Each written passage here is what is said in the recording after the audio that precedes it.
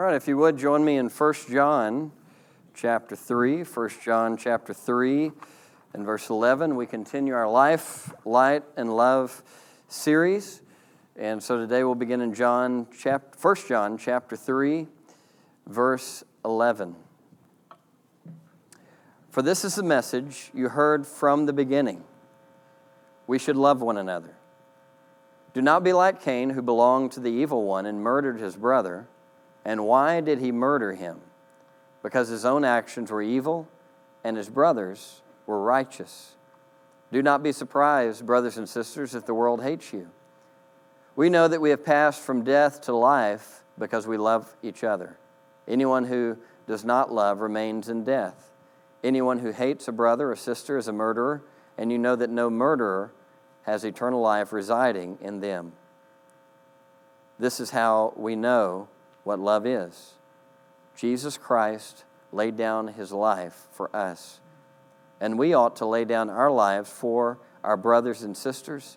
If anyone has material possessions and sees a brother or sister in need but has no pity on them, how can the love of God be in that person? Dear children, let us not love with words or speech, but with actions and in truth. This is how we know that we belong to the truth and how we set our hearts at rest in his presence. If our hearts condemn us, we know that God is greater than our hearts and he knows everything. Dear friends, if our hearts do not condemn us, we have confidence before God and receive from him anything we ask because we keep his commands and do what pleases him. And this is his command, to believe in the name of his Son, Jesus Christ, and to love one another as he commanded us. The one who keeps God's commands lives in him, and he in them. And this is how we know that he lives in us. We know it by the Spirit he gives us. Let's pray. Gracious Father, I pray as we devote ourselves to your word today, I pray, Lord, that you would help us to see what you're saying to us. Help us to see the truth of your word. And most importantly, Lord, help us to apply it, to practice it, starting today, starting in this very room perhaps. Lord, help us to begin to apply the teachings of our Savior Jesus and his apostles. I pray, God, that you would give us eyes to see and ears to hear, that we'd have understanding, that we'd live in obedience, and that we'd live for your name's sake and glory. In Jesus' name, amen. You may be seated.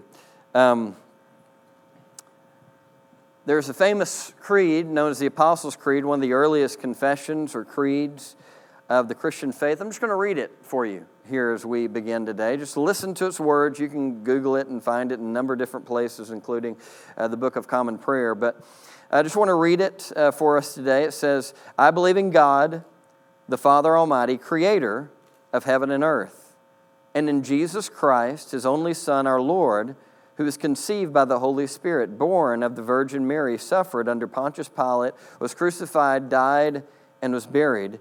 He descended to the dead. On the third day, he rose again from the dead. He ascended into heaven and sits at the right hand of God, the Father Almighty. And he shall return to judge the living and the dead.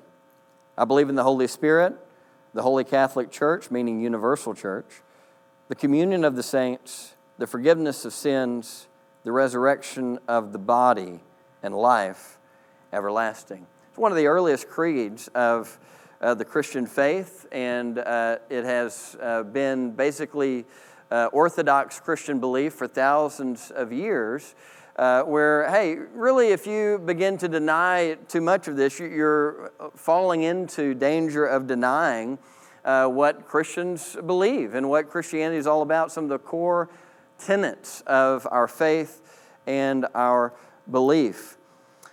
John is going to add to these basic beliefs a basic behavior, a Christian virtue that really defines how Christians ought to act.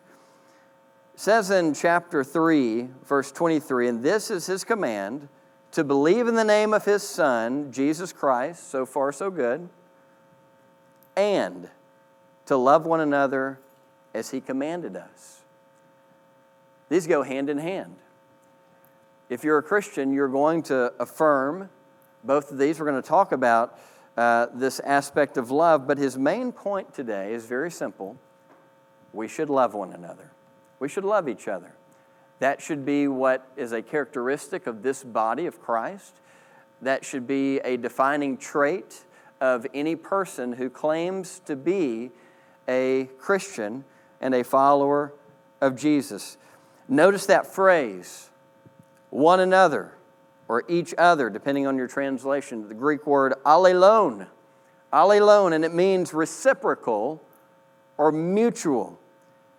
Therefore, we should be marked as a people by mutual love, by our reciprocal behaviors of kindness and humble service of each other, constantly putting the other before ourselves and seeking the best interest of others consistently. Notice how John begins in 1 John 3:11. It says, "For this is the message you heard from the beginning." So just as they heard from the beginning that Jesus Christ came in the flesh, that Jesus is Lord, they also heard that a necessary ethic or virtue for God's people is mutual love, loving one another. Mutual love, therefore, is a foundational teaching of Christianity, and to deny mutual love and behavior is much the same as denying a core doctrine of the Christian faith or confession. So today we're going to look at 5 lessons on love. 5 lessons on love. Lesson number 1, when we aren't loving, we are representing the evil one. When we aren't loving, we are representing the evil one. Notice verse 12, "Do not be like Cain, who belonged to the evil one and murdered his brother." And why did he murder him? Because his own actions were evil and his brothers were righteous. So John uses Cain as an analogy. Don't be like Cain, who belonged to the evil one and murdered his brother. So he stands as an example of the opposite. He's encouraging us to love each other, to love one another. He's encouraging mutual love and affection. But Cain stands as an example of the opposite. Rather than being known for his love, his actions proved he was the opposite of loving, because rather than acting on his brother's behalf, he worked to kill and to murder his brother. In doing so, John says he belonged to the evil one. He belonged to the evil one. The Christian Standard Bible and the New English Translation both say he was of the evil one. The New Revised Standard Version says he's from the evil one. The Message paraphrase says that he joined the evil one. The point is that Cain's actions served the cause of the evil one, which meant that Cain, in his action, in what he was doing, represented the devil. Of course, murder is an obvious example of hatred. But anytime someone acts in such a way as to harm another person, they are joining with the devil, because that's what the devil wants to do. He wants to harm you. He wants to harm human beings. He exists. His goal is to kill, steal, and destroy. And when you are motivated to do the same, when you are motivated to bring destruction into someone else's life, then you are going against a cardinal virtue of Christianity, and you are representing the evil one, regardless of what you believe, regardless of what you confess. You say, "Well, Brother Jared, they deserve it. After all, and then you fill in the blank, right? We all have our reasons, we all have our justifications why we might not necessarily be so loving or so kind to someone, but that's the work of the devil. The devil helps us to reason in this way, where we come up with good reason to be hateful or vengeful or work towards someone else's harm. But either way, you are being motivated by the devil in that moment, which brings us to lesson number 2. We should expect hatred from the world when we boldly pursue righteousness. We should expect hatred from the world when we boldly pursue righteousness. Notice how John says this, verse 12. "Do not be like Cain, who belonged to the evil one and murdered his brother." And why? did he murder? In other words, what is his motivation? What was his motivation for murdering him? Because his own actions were evil and his brothers were righteous. Do not be surprised, my brothers and sisters, if the world hates you. Don't be surprised. You should expect, if you're pursuing righteousness, you should expect the world to hate you. Those who pursue holiness, those who want to live holy lives that bring honor and glory to God, they should just expect that they're going to be living lives in contrast to the world. So we've talked many times about the course of this world, that there's a current flowing through, a way of living that flows through the world. You're going to be standing in opposition to that if you follow Jesus. Our allegiance to King Jesus is not only revealed in our beliefs and confessions, but in our actions. For each and every day, we are seeking first His kingdom and His righteousness. We know what patriotism is, which means that we should have a love for our country. And I believe that we should love America. I believe we should seek its best interests and its welfare. We should take action on its behalf. I also believe there's such a thing as kingdom patriotism, which demands our utmost loyalty to King Jesus and to His kingdom, not the kingdom of this world. But the kingdom of darkness also has its patriots. Patriots of the kingdom of darkness are loyal to the kingdom of darkness and will inevitably hate those representing the kingdom of light. You can expect it. You should not be surprised by it. And yet we are to seek first the kingdom of God, which entails seeking first His righteousness. We love to throw out this verse for evangelistic and missional purposes. That, hey, we should seek first the kingdom of God. We should bring more and more people to know Jesus as Lord and Savior of their life, and we certainly should. But a lot of times the way that we say that verse is kind of like, we should seek first the kingdom of God and His righteousness. Right? It's kind of like we just kind of tail off at the end, like the last part doesn't matter. No, you should seek first His righteousness. In the way that you live your life, you should reflect the virtue of the kingdom of God. And when you act in this way, the world will act against you and the world will hate you. Expect it, John says. Expect it. Remember, Jesus washed the feet of those who were about to abandon Him and betray Him. He knew they were about to abandon Him and betray. He washed their feet anyway. Jesus died for the sins of the world while we were still in our sins. While people were yelling, crucify Him, crucify Him, crucify Him. Human hatred brought Jesus to the cross, and yet that's right where He wanted to be because He wanted to die for the sins of the world so that we might have everlasting life. That was His will. He desired that none should perish. And remember the story of the prodigal son. The story of the prodigal son, the Bible says that the father ran to the son. Now, I just want you to think about something. When he ran to the son hadn't even said anything yet. Now, I personally believe that the son kind of did the math and he's like, I'm eating with the pigs, my father's servants, they eat better than this. And so it's kind of a logical decision to say, I think I'll go home because they eat better than this. I mean, this is really bad. We're really at the end of the rope here. I need to go home so at least I could perhaps be a servant of my father. And yet the Bible says while he was still a long way off, the father ran to him. And the father embraced him. The father loved him even before he got around to the part of explaining what he was there for. This is who God is. He is a friend of tax collectors and sinners. He died for the very ones who were mocking him. This is part of the Christian faith, is that we love our enemies. We pray for those who persecute us. We'll talk more about this later. But we should never be surprised, brothers and sisters, when the world hates Christians. We shouldn't be shocked by it. We should just merely expect that that's what's going to happen, which brings us to lesson number 3.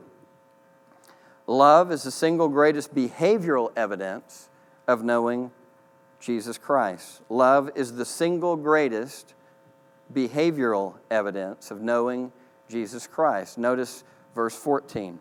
Do not be surprised. Verse 14. We know that we have passed from death to life because we love each other. Anyone who does not love remains in death. Anyone who hates a brother or sister is a murderer. And you know that no murderer has eternal life residing in him. In other words, you cannot have a consistent default pattern of hateful behavior and that kind of mindset and still say that you belong to Jesus. Those two don't work together. They don't go together. If someone stood before us today and said Jesus is not the Christ, He's not Lord, He didn't come in the flesh, if we said some of the other things that John is going after here in this letter, everybody would automatically say, oh man, that's wrong. That's not Christianity. You can't say that Jesus is not Lord, that He didn't come in the flesh, and still be Orthodox Christian. You just can't do that. You can't claim that belief or deny that belief and still be a faithful believer. But what about love? What about love? What about walking in churches all across America and seeing people not being loving towards one another as a consistent mode of behavior? You see, a lot of churches in this area, they confess very similar things to what we confess as their core doctrines. We may do baptism and some other things a little differently, but they'd say Jesus is Lord. They'd say Jesus came in the flesh. They'd say that He's the only way to the Father. And when we get to heaven, we're going to look around and say, it's not just Baptists here. There's other folks here. What's going on? Why? Because they believe Jesus rose from the dead, that He's King of Kings, He's Lord of Lords. They make that good confession. But I think there's going to be a lot of folks, we look around and where's such and so? Because you see, they confessed the belief, but denied Christ in their behavior. Let me read it again. Verse 14, we know that we have passed from death to life because we love each other. Anyone who does not love remains in death. Anyone who hates a brother or sister is a murderer, and you know that no murderer has eternal life residing in them. So if your doctrinal knowledge of Christ does not translate into loving practice towards others, where you are in action loving your neighbor as a default way of living, you're consistent, and that's your consistent pattern of behavior, then you really probably don't know Christ. Listen to someone who got part of a good confession wrong, Maximus the Confessor of all things. He was wrong on the two natures of Christ, the two wills of Christ. He said Christ had one will, and over church history that was deemed to be false. And just before I gave you that answer, I want you to ask yourself if you knew whether or not Christ had one or two wills. But listen to something that he said, which I think is accurate. He says, knowledge without praxis, that is practice, knowledge without praxis is the theology of demons. Just as the thought of fire does not warm the body, so faith without love does not actualize the light of spiritual knowledge in the soul. Listen to that last part. Just as the thought of fire does not warm the body, so faith without love does not actualize the light of spiritual knowledge in the soul. So loving one another is proof that we've passed from death to life because we act on each other's behalf. Those who have eternal life have the love of Christ in them. Listen to something Jesus Himself said. Love for God is the greatest commandment. What's the greatest commandment? Love the Lord your God with all your heart, soul, mind, and strength. The second one, He says, is like it. Love your neighbor as yourself. All the law and the prophets hang on these two commandments. In other words, if you don't understand, if you haven't grasped what it looks like to love your neighbor as yourself, then you really don't get the Old Testament law, the Old Testament at all. No matter how much doctrinal or theological knowledge you may attain, it's translated, it ought to be translated into loving practice. All the law and the prophets hang on these two commandments. Turn over with me, if you would, to John chapter 13. John chapter 13, verse 34. John chapter 13, verse 34. Says this, a new command I give you. Love one another. As I have loved you, so you must love one another. By this, everyone will know that you are my disciples, if you love one another. A few things about this passage. First, he says, a new command I give you. Now, wait a minute, Jesus. Can't be accurate. That can't be true, Jesus. And anytime you have that gut reaction, you know that you're, in fact, the one who's confused. But anyway, we might think that. We say, well, we've heard about this for thousands of years, that we ought to love one another. After all, it's stated in Leviticus 19 that we ought to love our neighbor. So what do you mean, a new command? A new command I give you, love one another as I have loved you, so you must love one another. That's the new part. In other words, whatever ideas people had throughout the ages of what love actually is, Jesus defines it for us in His person, in His being, in how He lived His life. He is the perfect revelation of God to see what God is like and ultimately to see what love actually looks like in human form. Of course, what they knew up to that point was His compassion that He showed on any number of people as He went from village to village. He showed compassion, He showed kindness, He showed love, He was empathetic, and He didn't just have those strong intentions and feelings. He fleshed it out by actually healing people and performing miracles and showing love and understanding to those who were outcast in society. And as I have loved you, so you ought to love one another. Ultimately, Jesus went to the cross and died on the cross for our sins. And this is what brings us to lesson number 4. True love is revealed in Jesus. True love is revealed in Jesus. So, that great theologian Forrest Gump once famously said, he said, I'm not a smart man, but I know what love is. Everybody thinks they know what love is. We got our own ideas, our own concepts of what love is. We feel a lot of confidence that, hey, I know what love is. But there's something else he said that we ought to contemplate, and that is, stupid is as stupid does.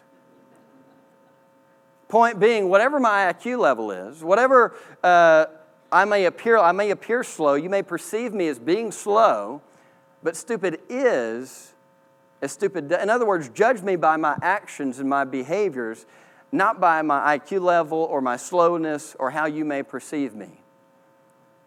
I'd like to say love is as love does. Love is as love does. And by the way, I'm not saying that. I think that's just a paraphrased translation of exactly what John is saying. Look back at 1 John chapter 3, verse 16. This is how we know what love is. Jesus Christ laid down His life for us, and we ought to lay down our lives for our brothers and sisters. Verse 17, if anyone has material possessions and sees a brother or sister in need, but has no pity on them, how can the love of God be in that person? Dear children, let us love not with words or speech, but with actions and in truth. Love is as love does. You can judge your level, your commitment to loving others by how you act towards them. This is true, authentic, genuine love. Jesus Christ laid down His life for us. And I believe that it's more caught than taught. And what I mean by that is all through the Old Testament, the Bible says God was speaking to us through the prophets and their writings and so forth. But now in the New Testament, God has spoken to us by His Son. Those written words about love and the compassion of God and so forth became flesh in the Lord Jesus Christ. So if we want to know what love looks like on the ground, on a human level, we look no further than Jesus. And as we look to Jesus, we learn certain characteristics about love. First, love is sacrificial. Love is sacrificial. It is self-giving. We live for the good of others. We lay down our lives for the well-being of others. We're willing to suffer on some level and make sacrifices on some level to help others. Any spouse or any parent in this room knows that love will be demonstrated in your life. You will have a love for your spouse, for your children, and at certain points along the way, it will demand a certain level of sacrifice. God's kind of love is sacrificial at its core. God's kind of love also acts on behalf of others. Love is selfless. It takes initiative to serve others. So in the beginning, God created everything whole and beautiful with rhythm and peace and so forth, but we sinned and we turned away from God, and we see the darkness and the brokenness that entered into the human experience. And ever since then, humans have been dealing with the brokenness out there in our own relationships and in our own hearts. And God said, well, I commanded you not to do that. I gave you certain commands. I said, hey, here's what you need to do to live in this garden and live in paradise forever. And know that you're loved by me. Know that you're loved by one another. We turned away from that. And God could have just said, well, you messed up. Good luck. But instead, for God so loved the world that He gave His one and only Son. God took initiative. He took action on our behalf in order that we might have everlasting life. And He did that, as we've already said, to those even who hated Him. The sun rises on the just and the unjust alike, the Bible says. But also, love is true. Number 3, love is true. Love is sacrificial. Love acts on behalf of others. And love is true. Notice verse 18, dear children, let us not love with words or speech, but with actions and in truth. This means that our love is sincere. Not actions taken for our own personal gain or selfish ambition, but truly because we want to help other people. So any of us can serve and love in such a way that it draws attention to self, and that becomes our goal, rather than actually loving the person because you're just wanting to love the person. You're just interested in their well-being. And I think all of us probably have a mixture of emotions and intentions on that part. But at the end of the day, we ought to be driven by our love for the person. Love is true. It acts in truth, not in a deceptive way, not in a self-serving way. Doris Day once said, I really only love God as much as I love the person I love the least. Think about that. I only love God as much as I love the person I love the least. Finally, lesson number 5. Lesson number 5, convince your heart to love as Jesus loves by loving as Jesus loves. Now, I've got to say, as I was going through this, verse 19 and 20 became the most confusing verses for me just right off the bat. What is he talking about here? He says, this is how we know that we belong to the truth and how we set our hearts at rest in His presence. Understand that. But verse 20, if our hearts condemn us, we know that God is greater than our hearts and He knows everything. Now, what does that mean? It was interesting as I began to study it that there are different translations. If you look at different translations, a lot of different ideas. And it became apparent to me that the translators were also confused, and so that made me feel a little bit better, right? But I found one that captures what I believe is going on here, and that's the New English Translation. Available for free online, by the way, the New English Translation. And it says it this way. And by this, we will know that we are of the truth and will convince our conscience in His presence.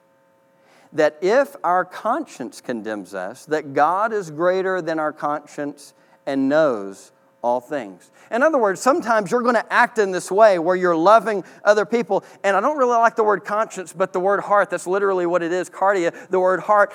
And sometimes just in your heart, you're going to, is this the right thing to do?